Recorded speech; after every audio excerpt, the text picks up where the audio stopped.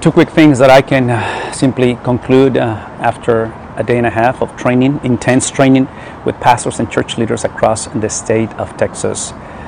The subject was church revitalization and church planting or church replanting in some cases. Number one is that Texas Baptist in good hands. Man, we have great leaders and pastors as yours. They're just passionate about the life of the church and passionate about Jesus. You know, the first thing that I can think of is precisely those who came before us, those who paved the way.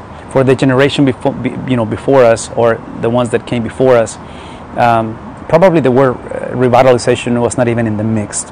I'm sure they experienced revitalization, they just didn't have the word potentially, I don't know. The other thing is, as a 50-year-old guy and, with three beautiful young adult kids, I'm thinking of the generation behind us.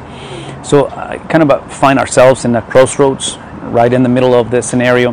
But regardless, I look at my kids' generation, I look at my parents' generation, and those who are now long gone, and I can assure you that there is one word, a commonality, is the word desire.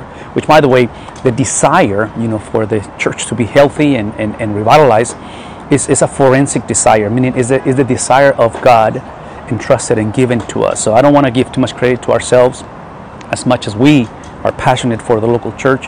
And what the desire does, it simply puts us in the framework that we don't have to go through church revitalization. We don't have to lead. We don't have to serve. We don't have to sacrifice. It's that we get to.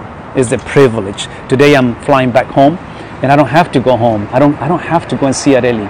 I get to. It's a privilege. It's a desire.